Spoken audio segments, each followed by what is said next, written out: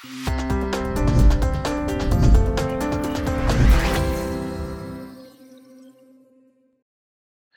my name is Kofi Kankam. I'm the CEO of AdmitMe and AdmitAdvantage. You realize that not every candidate's a wow, okay, walk on water. Most candidates that we've seen and most candidates that get into school and have evaluated have some kind of weakness. So don't feel like having a weakness will preclude you from getting into a top 10, a top 20 program. It won't. However, you need to limit your weaknesses, all right? And so you need to make sure that you are addressing and fixing the weaknesses. And so I'll make a distinction between writing about a weakness you had versus recognizing you had a weakness and doing something to address it and then writing about it later. That critical step of trying to do something to fix it as opposed to just acknowledging is really, really important.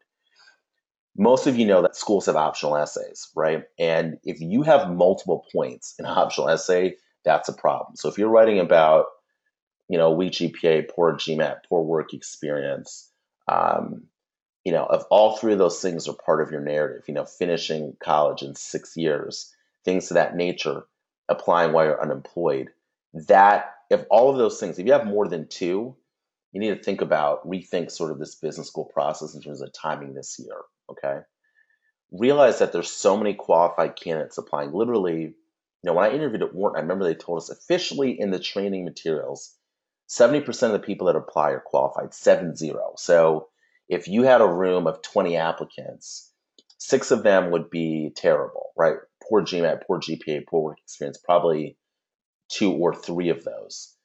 14 of them would be very good. Like if you took any of those 14 and presented them to the professors and said, here are the people that are going to be in your class, who do you like? The professors would say, actually, they're all really good. Of that qualified 14, for top 10, top 20 programs, you were looking at 2 to 6 or 7 getting in. 10% to basically, 30%. 30% is being generous at the top 20 schools. So that is your competition.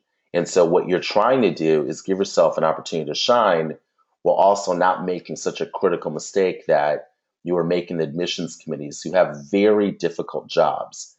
You're not making it super easy for them just to ding you because there's someone else who's coming along who's also qualified, right? It's definitely a seller's market in a lot of ways, unfortunately, for all of you and for all of us when we applied. One of the things which you don't want to do, and I just want to briefly mention this because I get this question probably 3 to 7 times a week about a GMAT that starts with a 7, and candidates want to write an optional essay. So yes, the GMAT scores, the mean and medians have gone up over the last 10 years. When I applied to Wharton before, about 12 years ago, moving forward. And I want to make a clear distinction here. So for example, if you have let's call it you have a 2.9, and you're applying to a school that's got a 3.4 to 3.5 mean GPA, right?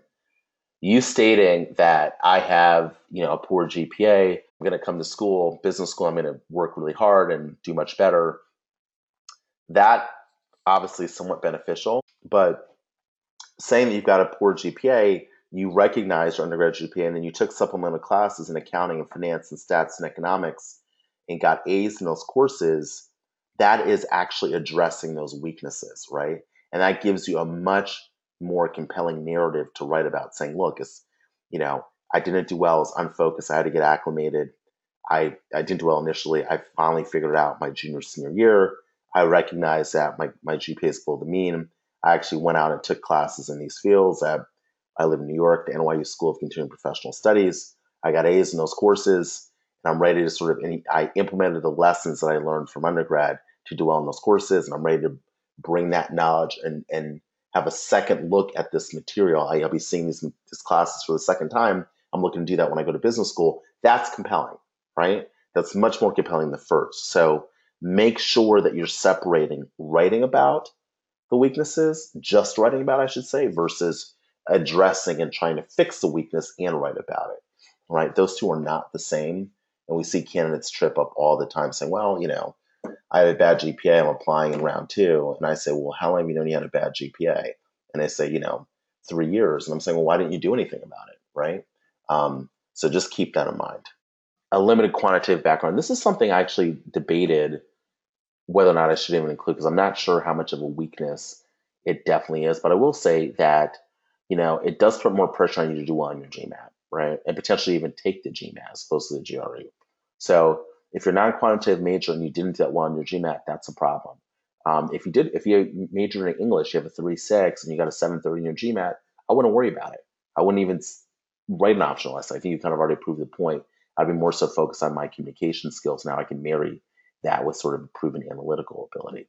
If you're really quite concerned about it, let's say you didn't major in anything quantitative and your grades are a little bit shoddy, and let's say you went to a school that you don't feel is really well known, you may follow the supplemental course advice that I just mentioned in the previous slide. If you have a non-quantitative career, think about, whether or not they're analytical or quantitative aspects of your job. We had a woman we worked with that's been our sort of our candidate success story webinar who worked in a major retail like a Barney's or Saks or Chanel company like that.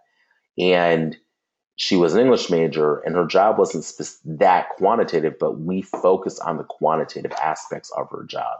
We asked her recommenders to focus on those things as well. Okay. And so we made it just by what we decided to write about, we kind of over-indexed on that and it became a really strong point for her background. She ended up getting into actually all Harvard and Stanford. We just went to Harvard, graduated in 11 or 12. I can't remember. Okay. Same thing though, taking the class and think about, for those of you that are challenged by this, either non-quantitative major or non-quantitative career, those are things that you do sort of officially in terms of like what you studied and what you do professionally. However, think about things outside of your job. So, you can do things. Maybe you join some group teaching kids sort of finance and you sort of do technical aspects, or maybe you're coding something, right? Think about the quantitative things that you can do outside of your job to kind of demonstrate capacity and strength in that. Maybe you're an investor, right? A lot of the great investors didn't major in anything, quantitative undergrad. So if you've got a personal portfolio or managing your family's finances, this is definitely something you can highlight to demonstrate that quantitative skills and try to shore up that issue in your background.